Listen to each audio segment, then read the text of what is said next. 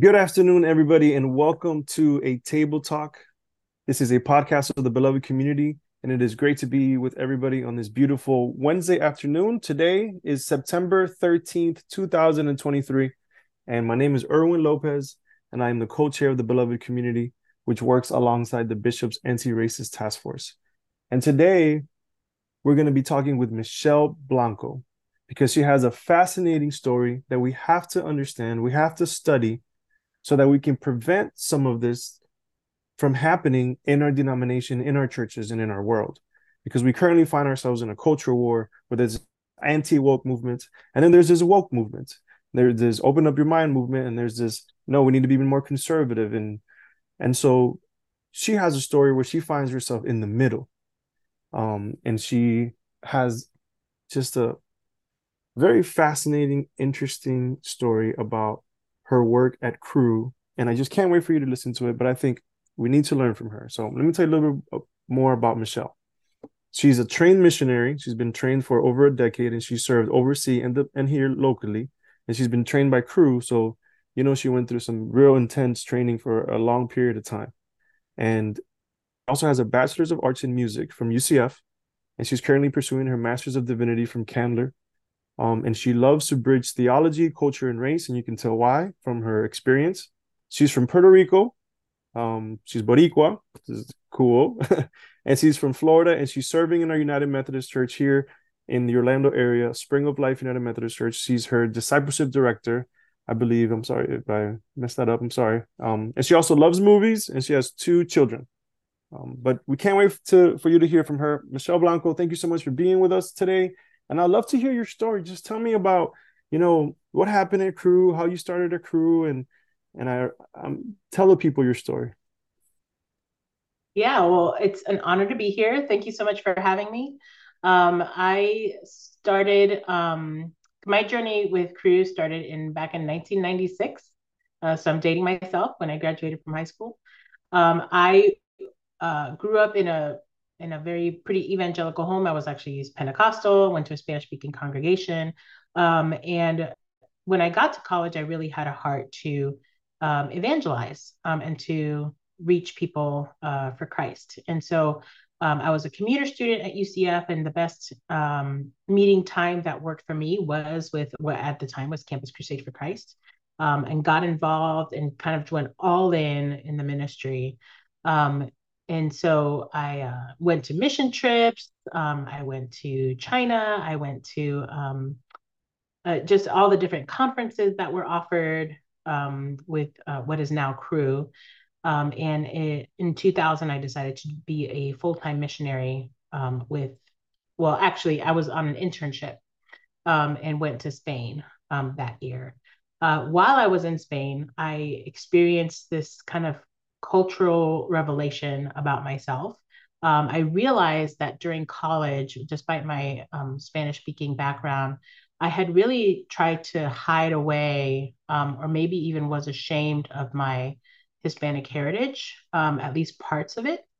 It really kind of shed light on the fact that when I was at UCF with CRU, there was all these resources, this wealth of theological resources that were available to my white counterparts there, and I started almost internalizing the thought that God didn't really care about people like me, people like my family and the community that I came from.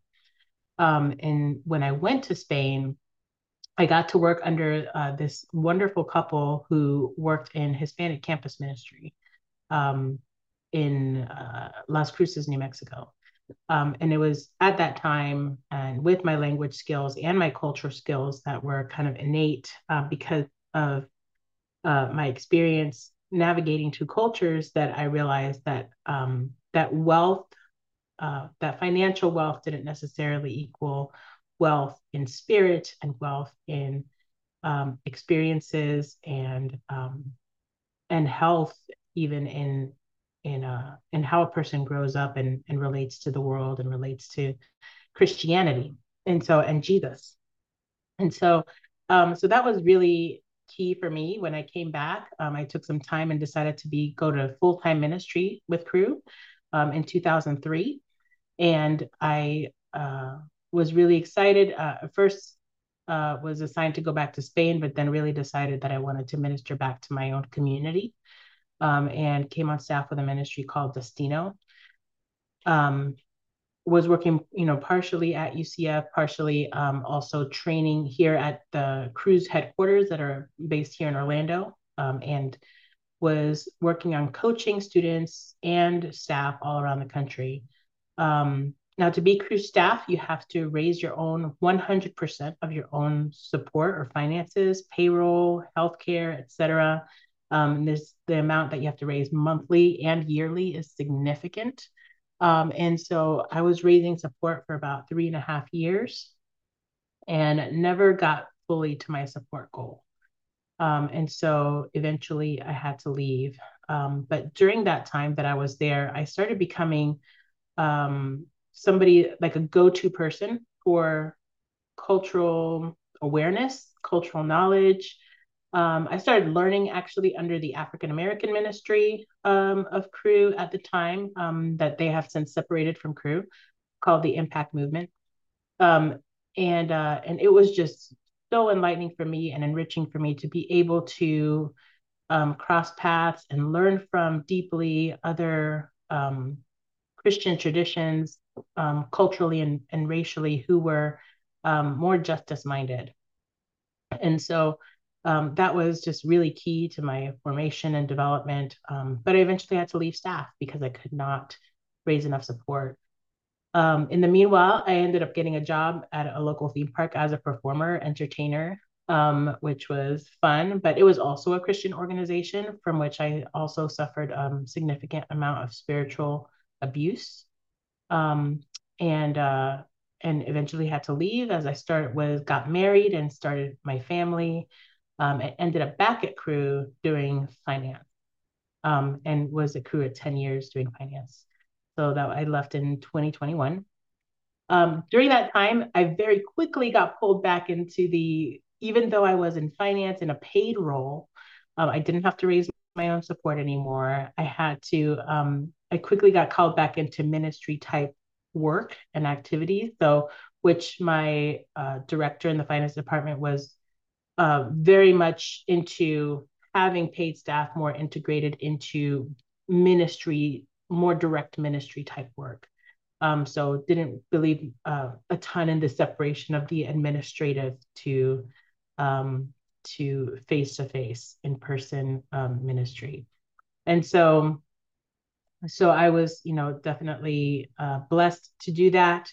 Got called into a lot of conversations, cultural conversations, panels, etc., because there was kind of this move toward really discovering, as a primarily white organization, what was our history with race and racism, really confronting that. There was just like a big move in that direction that really ramped up in 2015, and ended up getting kind of called into this like leadership academy type thing. We could call it a learning initiative, a senior leadership institute, where I met a lot of other BIPOC people of color that were also kind of, the focus again was that leadership was an issue, right? There was not enough BIPOC leaders.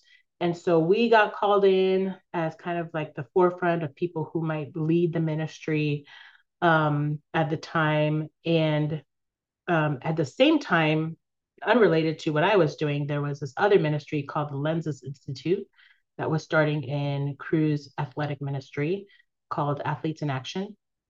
And they were starting to kind of pick up as well. And eventually in 2017, several of us got invited to a training for Lenses facilitators, because Lenses was going to expand past the athletes ministry to all of CRU. Now, CRU, in case you don't know, it's like here in the United States, there's like 8,000 staff. It's, one of the largest ministries of its kind. And yeah, so the idea was to be able to take all more staff through this kind of intense training that was 5 days, very much an emotional time together. It was a time of honest conversation, a time that was kind of increasingly um, vulnerable and continued kind of seeking ways. I mean, they would use kind of all kinds of different ways that we would use games, or we would use museum visits, site visits, um, speakers, just really hard, honest conversations about privilege. We eventually started separating the groups because of just kind of things that we realized as people who are in the dominant culture or white culture are learning things that have already been known to BIPOC. There would be definitely some tensions that would kind of build up there that probably weren't healthy for BIPOC. So we started kind of learning as we go what was and what was learning a good healthy learning that was not at the cost of our BIPOC staff. So we started separating a bit there, but then kind of with the political events of 2016, 2017, and kind of the increasing tensions there. By 2019, we started seeing some significant pushback, especially from kind of very conservative YouTubers and bloggers that were saying that CRU was going away from its mission to reach people, that lenses taught critical race theory, that other areas of CRU were also doing the same, especially because in CRU you have to go through take a certain amount of seminary credits to kind of receive like a certificate of ministry that you kind of take as you do ministry. And so that curriculum was changing, and so we started going into kind of people started saying that we were just falling away from the mission. There was a group of people that wrote a 169-page document. I'm referenced in that document as well, although not by name, about why CRU is going in the wrong direction in training staff about basically the church's history, the US history that has led us to continue to be segregated, that keeps people oppressed, especially ethnic minorities, even those that are Christians. And how the church has participated or been indifferent to the marginalization and the oppression and suffering that has happened in our country. And so we are all of our website content and content started going into an audit process with a new national director. And it continued to kind of progress. It turned from an audit to a reimagining, right? These were things that we used to reframe certain concepts and certain things, and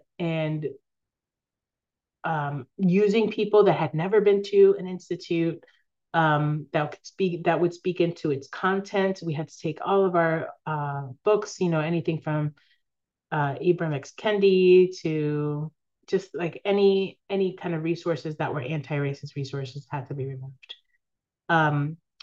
And then it went from like, let's pause lenses and then to let's stop lenses. So at this point, I was now part of the executive leadership team for lenses. And we made a unanimous decision that rather than having CRU have control of that process, that we would take control of the process and actually close lenses down. So this is a pretty common process, especially in primarily white organizations, not just CRU, but lots of other places, where something that a BIPOC person starts, like an initiative, will eventually like get taken over because they don't like kind of the direction that it's going in. And so also, by the way, very much dominated by donors calling in and saying that they don't like the direction that CRU is going. So this has happened many times in CRUs. A BIPOC person will start something, and then leadership, which is primarily male and white, will come in and say, we're not comfortable with how this is being led or headed, so we're going to assign this other person to lead it instead, and we're going to change X, Y, and Z about it. So rather than that happen, we made a very public decision on Twitter and lots of places to say we are closing this down. We have felt that the environment has not been one that has been an environment of intimidation and oppression. We're just kind of very clear about what we were going through, and we decided to close it down. We ended up getting comments from people like Lisa Sharon Harper or Kirsten DeMay or Jamar Tisby, all of whom talk significantly about the history of the church and oppression um, within the larger dominant culture. Um, and we left, and so a big hullabaloo started after that. Um, Probably most of us on the executive team have left the organization, and yeah, it's just very unfortunate that even though this whole initiative around race and justice was started by a previous leader, everything got blamed pretty much on the BIPOC that that responded to that call of the former leadership. So there was no solidarity, no one saying, "Hey, that's not true. Um, you're mischaracterizing them. You are um, basically lying about this particular group," um, and none of that was called out. So that's a bit about my story. Um, yeah. No, I appreciate everything you've shared, and listening to your story and reading your paper as well. I got to know Adrian Pay, Mm-hmm. and I've been reading his book, The Minority Experience, and Yeah. I'm seeing a lot of similarities between what you experienced and what he experienced. And Mm-hmm. I haven't gotten to the end of the book, but I'm guessing the end is going to sound similar. But I first want to ask you about your experience as a college student, partly because I'm a college student. I'm not a college student. Yeah, I lead a college ministry. Oh my gosh. You Maybe I am. wish. I wish I was a college student. Yeah. And I work with college students, and CRU is probably the biggest ministry on campus. Mm-hmm. And I worry about some of the students who go to not just that ministry, but most ministries have the same theology as CRU in Yes. UCF. It's a historically white, male dominated conservative theology. And Correct. and I remember, this is kind of a funny story, that one time CRU was doing a project and there was like 80 people on campus. And I remember them walking around, and I remember seeing the minorities. There was a small group of minority students there, mainly white students. And I remember them making eye contact with me. And I just remember feeling as though I wish I could talk to them. I Mm. wish I could warn them. But I don't know how, and I feel like that wasn't my place. And so can we go back Right. to when you were a college student? Mm-hmm. What was it that you experienced? And, you know, for me, looking back, when I see myself, why is it that I put myself in a situation that's all white spaces, right? I decided to go here, and I really enjoyed it, right? And so, what is it about us, and what was happening to you when you were a college student? Just can you share a little bit about that? Yeah, I mean, I started college when I was 17, and at the time, almost, one of the things I like to focus on now as a parent is raising anti-racist children and making kids more socially conscious and racially conscious about what's going on around them. But I was raised with none of that, and so although I grew up in a Spanish-speaking congregation, I definitely knew that I was different. But the most important thing is that you're a Christian, right? And so your culture essentially, I mean, it matters, but not that much. I mean, that was what I grew up with. I no longer believe that it is at all. But I just wanted to tell other people about Christ, and so I was, not thinking heavily. I mean, I remember when people would meet me, and those people that knew me at the time would say I was very shy, and I was. in general, much shyer than I am at, my age right now.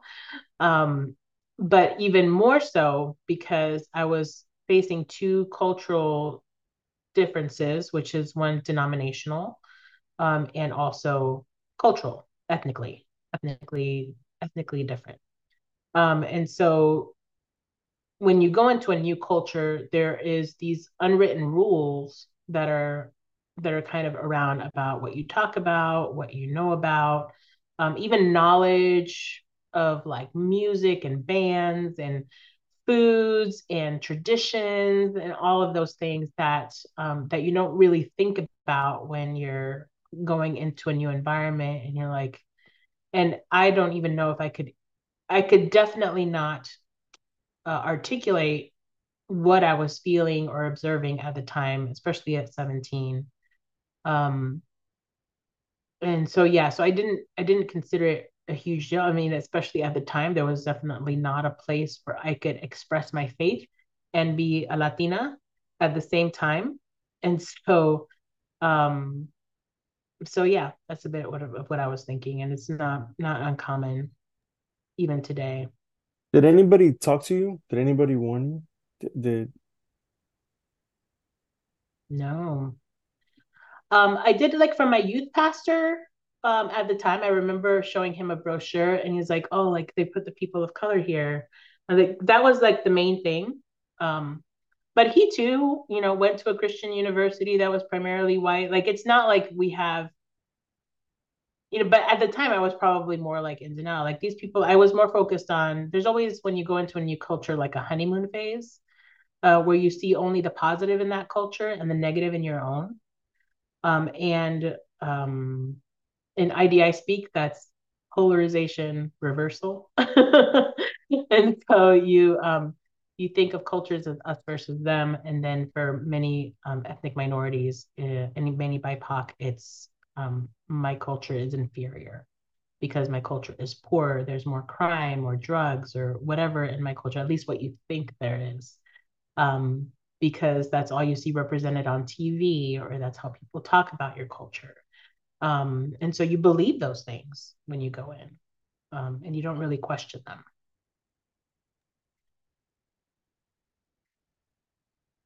do you feel as though it is our role to warn people about this? If so, how? You know, Mm-hmm. what do you think? Yeah, I probably definitely would start a conversation in some ways, like in almost any case that you have to address or warn people, there's usually trust involved, rightly so, right? And so if somebody doesn't know you, they don't know whether you have their best interests in mind or not. Um, Especially if they're coming from a place where they warn other people, hey, you're going to hell. And they may not see the fact that they're not earning trust saying that either. um, but but usually there's some trust involved, and sometimes that's for some people that's more easily um like that topic is more easily broached than others, because some people, depending on their assimilation level, um are have either rejected or maybe in a place of questioning. They might be like, do I belong here? And I would say that's probably true for a majority of Hispanic Latino students um on the college campus. They're probably was were not as easily, not to make myself look like um what's the word, gullible. um so like I really really wanted to be in a part of a Christian organization, and would I have been warned, would I have even taken it, I'm not sure. But I would also say it's not bad to try, especially if you can start a conversation that quickly builds trust with that person. I see, so many students who are in the situation that you were in, and I feel for them. I worry for Mm-hmm. them. Yep. Oh, well, let's talk a little bit about this. I love this. I kind of want to remind the people about noticing patterns. And you talked about this pattern and that we should be aware of these patterns. You said first it started with an auditing process. Then they renamed that to a reimagining. And then they started removing anti-racist resources. And this is exactly what's happening in our government. This is what's happening in our world. And then they said, stop, let's pause. Florida, especially. Yeah, Florida especially, right? Look at this. And then initiatives led by people of color get overtaken by white people. Um, Mm-hmm. and so, can we just talk a little bit about that? Because that's exactly what's happening in the world, in the government, and I'm worried that that may happen in the United Methodist Church. And I want Mm. everybody to notice the patterns. But we are making great efforts. Um, so I don't know if you want to share anything specifically on that. Maybe what is next, or what would a ministry that is not closed minded like this, what would that? I don't know. You want to expand on this? Yeah, I would say there were some things early on that I was a little worried about, even in back in 2016, 2017, or even 2015. Um, I was like, is anybody like, I know that people are trying to help align our staff in the way they think about race. And there, some of them are resistant, some are not. But is anybody talking to our donors and really focusing on their development, spiritual development in this area? Um, because I mean, while we may not believe this, we do treat donors many times, major donors, as if they don't have anything, any spiritual growth um, to learn from those of us that are nowhere near their level of wealth. And that is could not be further from the truth according to Jesus. and so, um, and so, yeah, where is the money coming from?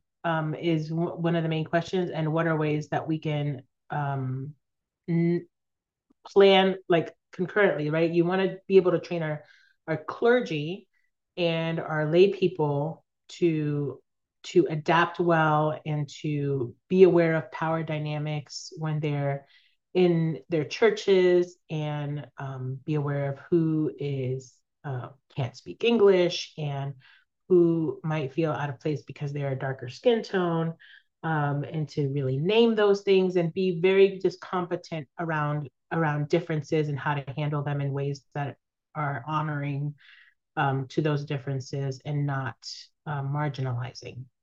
And so, um, but yeah, concurrently, we need to talk about what it means for people to kind of control with their money the outcomes of our churches, which so much rides on, you know, and what are different models we can use. And, and I know the UMC right now is going through a split that is a very costly one.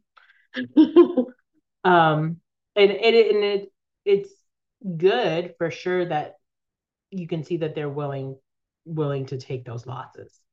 Um, because I mean, that's just, a point in the positive column, we'll say, because that's usually where, as they say, the buck stops here. That's not technically I don't think what that phrase means, but you can kind of use it, the buck, the financial buck, that's where it stops. Um, is when donors, are no longer willing to support a ministry that talks about race and racism and gets involved in politics and all of that, which is ironic because that was, a lot of the very early starts of the Methodist Church were about social issues. Um, so yeah, I would No, say that's great. yeah. The That's great. mhm, I love your donor development piece, mhm, and they have to yeah, grow that too, was always like right? They have to grow too. they do. You have to invest. I mean, a lot of times they're very busy, and they're like, I just want well, there's a couple of ways. There are right ones that really give for the right reasons, like it's not my money, it's God's money, and I'm gonna give because it's not spiritually speaking and ethically speaking, it's not mine. And then there's those who may give for tax purposes, right? But don't want to put their money in things that are politically going to hurt them either, because many justice efforts do politically hurt them if they are making just extraordinary amounts of wealth, right? It's kind of racial initiatives and yeah, just a lot of supporting public schools and public education, um, higher taxes, et cetera, et cetera. And so there's that, and then there's those that are like, I just, I don't want my money going to places that are not about the gospel, meaning like evangelism. If it's anything outside of that, then it's not really any different than supporting any other benevolence organization.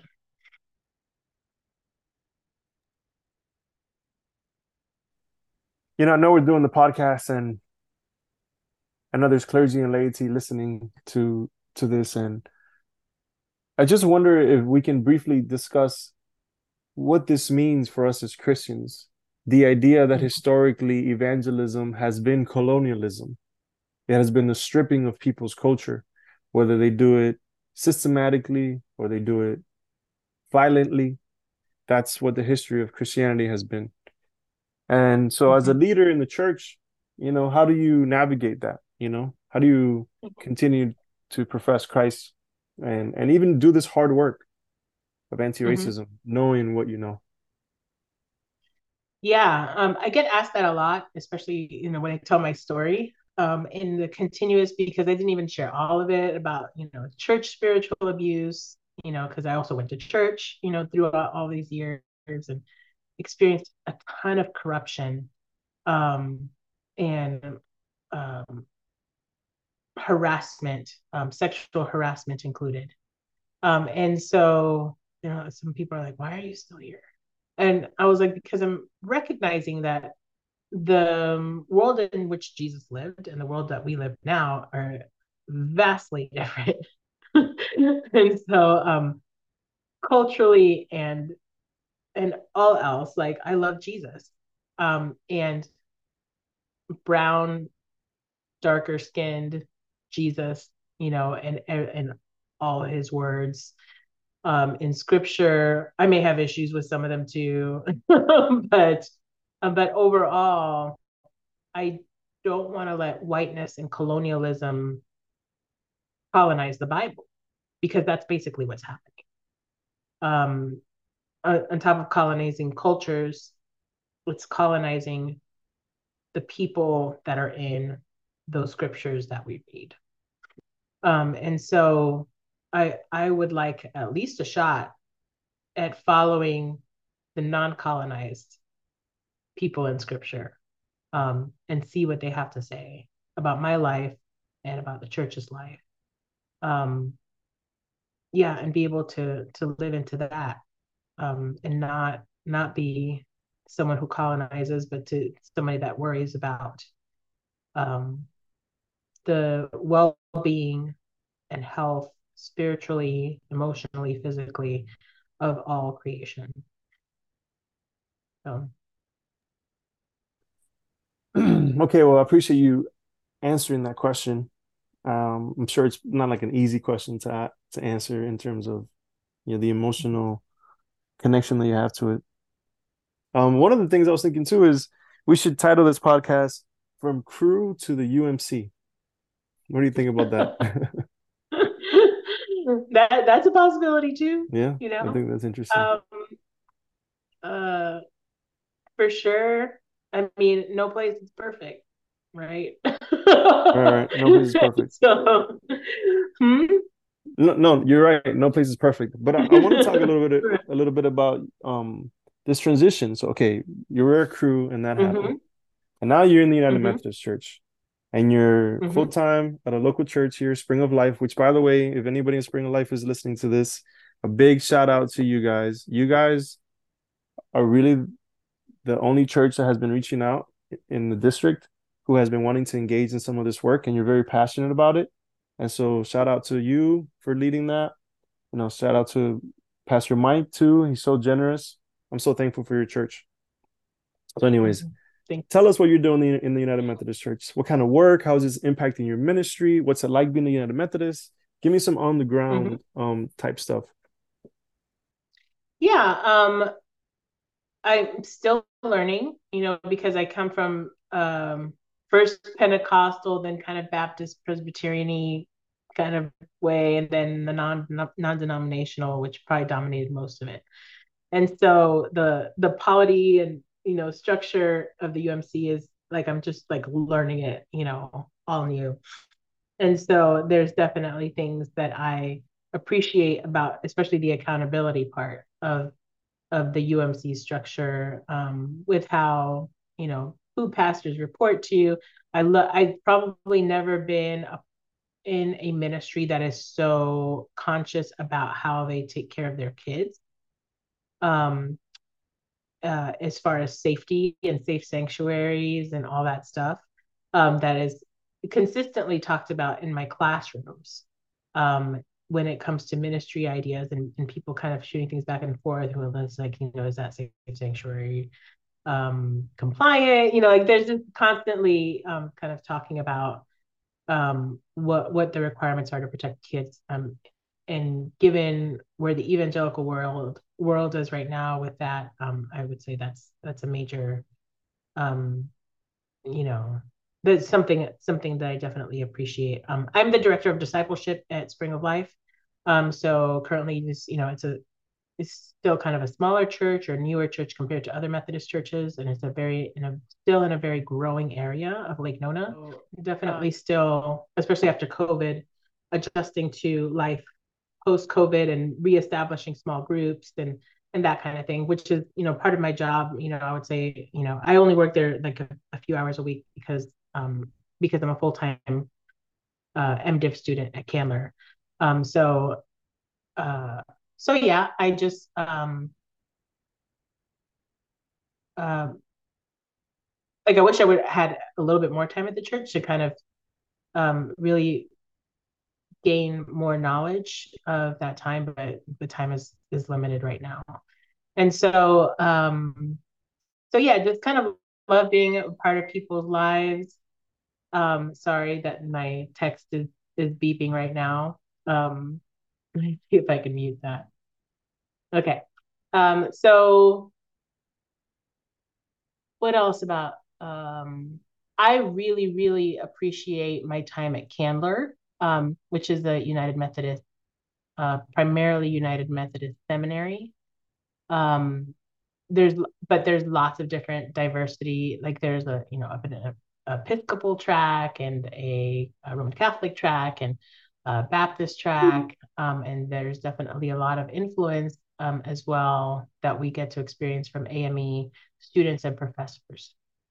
So that has been super enriching for me, super affirming um,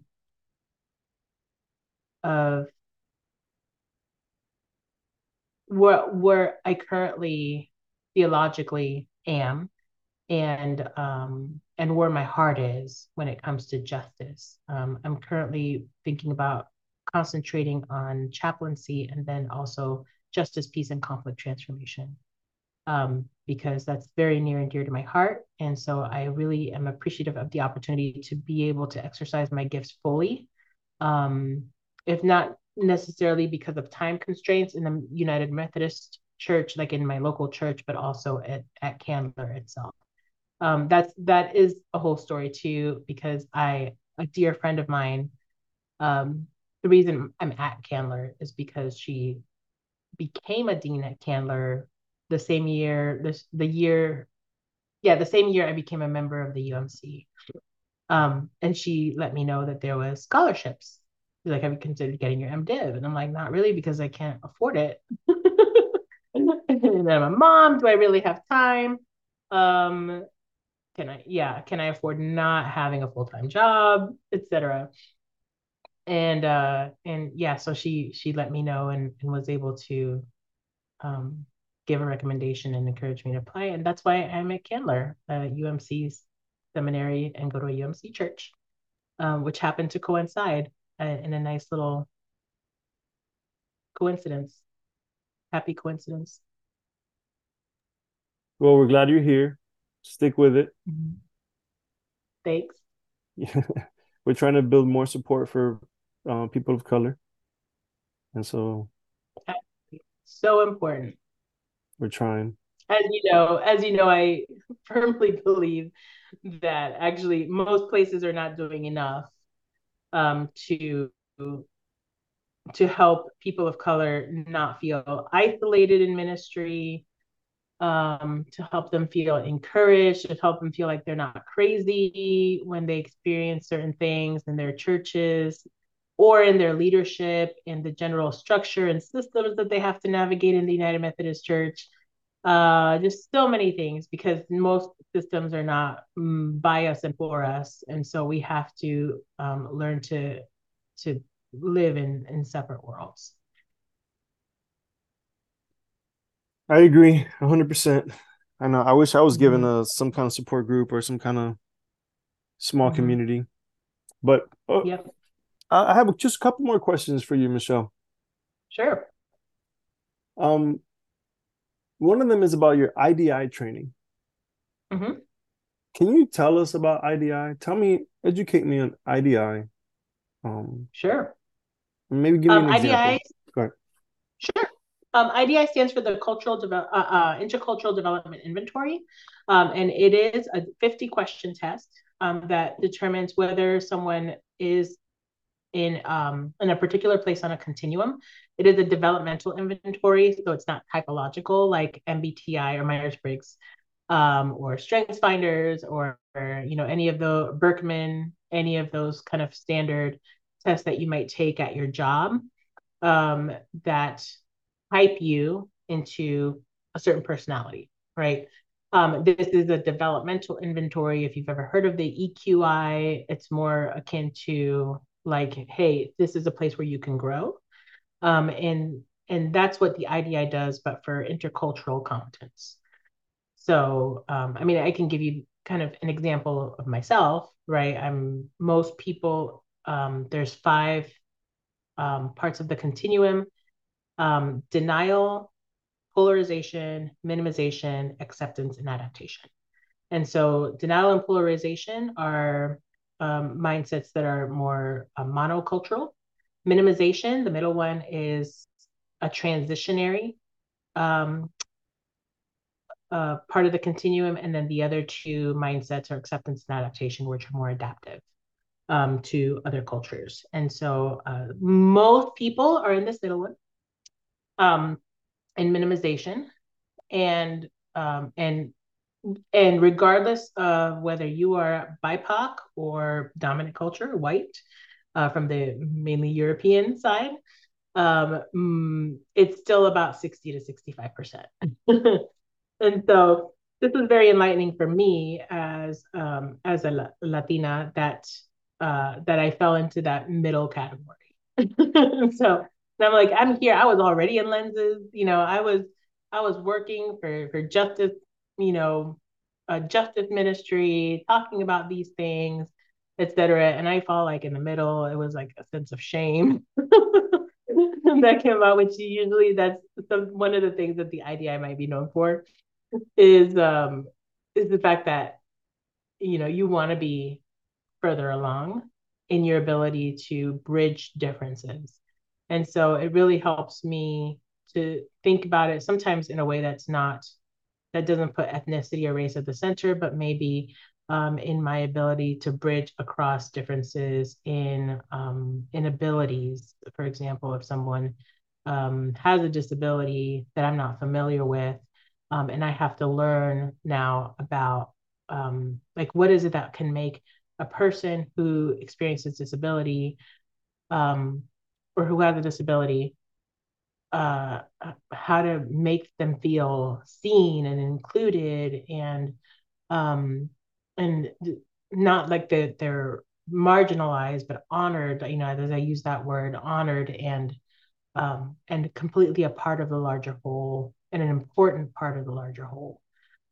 So it helps in that sense, and of course it helps in just your standard, like somebody comes in, they may come from a country you're completely not familiar with.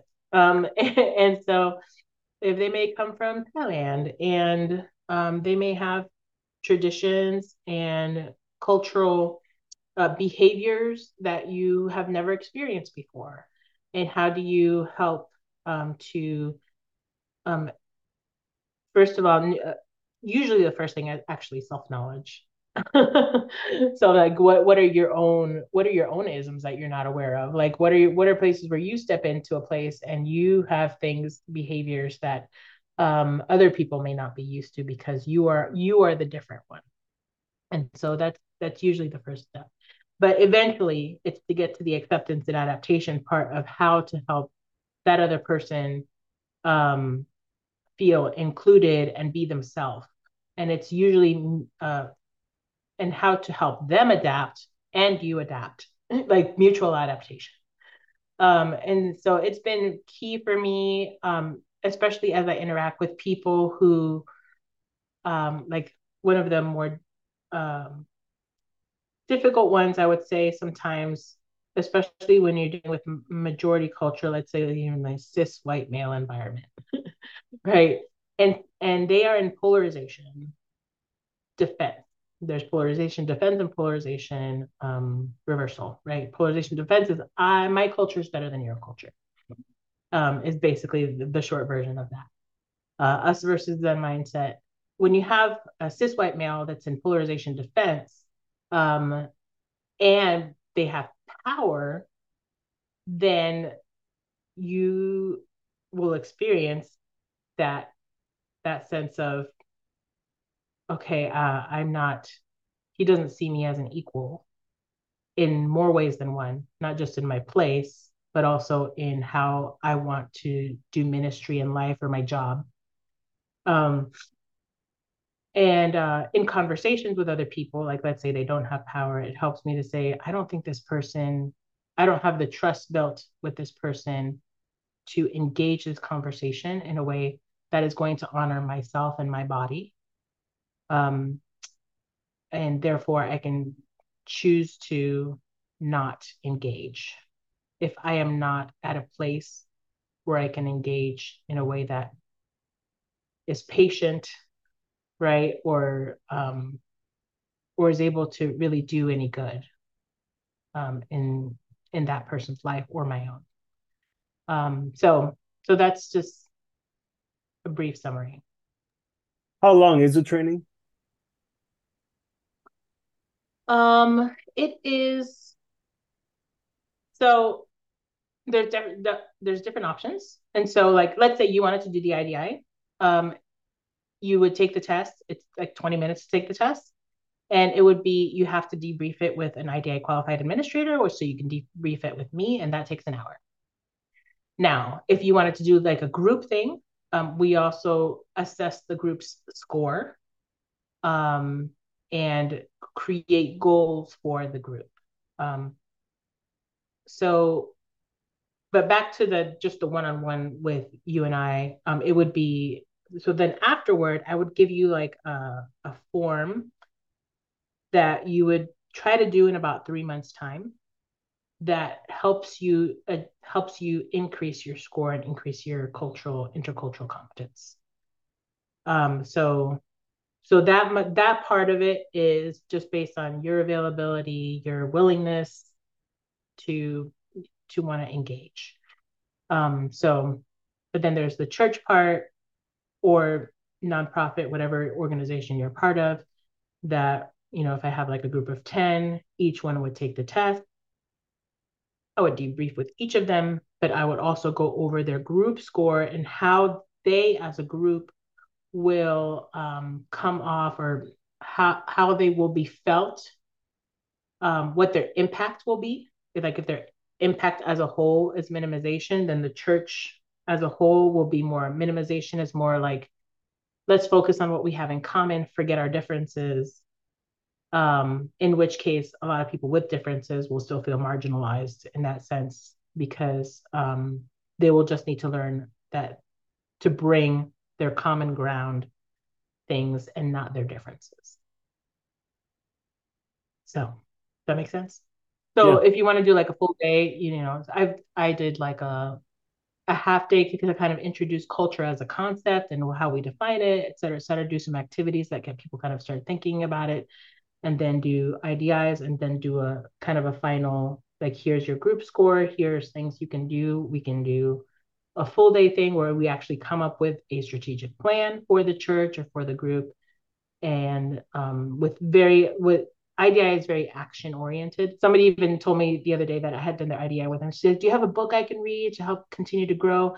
I was like, "Remember, it's action oriented. So just take that form that I gave you." And for real, it's actually a really good plan that it gives you, so that you can start digging into where you really need to grow most. And so putting plans down on paper and actually doing them is key. Um, and that will help people in your church or people in your group in UCF feel more that you're taking more actions, and not so uncomfortable with their differences. And you believe everybody should take this? Every church I person, do. every just person, right? You're a I big believer do. in this. I do, because of how it's impacted me, for sure. So I'm very evangelistic as a person. I was good at sales for things I believe in. So, CRU um, help, help with that. mhm, mhm. CRU is great with their marketing and their evangelism. They are. Mhm. They are. So we aligned there for a little bit. Well, thank you so much for your time. I feel like this was very informative. I've always I describe it as fascinating, interesting, and I hope that whoever is listening to this can learn and study from what she went through, and can also implement some of this in their ministry. You can implement the IDI training. You can reach out to Michelle. We'll share her contact information with you, and Hmm. just check out the ministry of Spring of Life United Methodist Church. That's where she's at. And Hmm. Michelle, thank you so much for your time. I don't know if you want to close with anything. You want to encourage our clergy brothers and sisters and everybody in between, and anything you want to say. Yeah, I would just encourage people to continue to. Um, I mean, Ted Lasso wasn't the first person to say this, so I just don't want to give credit to Ted. I've actually been saying this for a while, because it's an IDI phrase too. That stay curious, not judgmental. And so, or judgment and curiosity can't occupy the same space at the same time. And so, if you come across a difference and you don't know what to do with it, you have to kind of consciously tell yourself, what is it about that difference? And so stay curious is my mantra. In fact, I do have a blog called Curious Theology. It's michelleblanco.substack.com. And you can kind of see what I'm writing there. A lot of it is school assignments that I can publish, but yeah.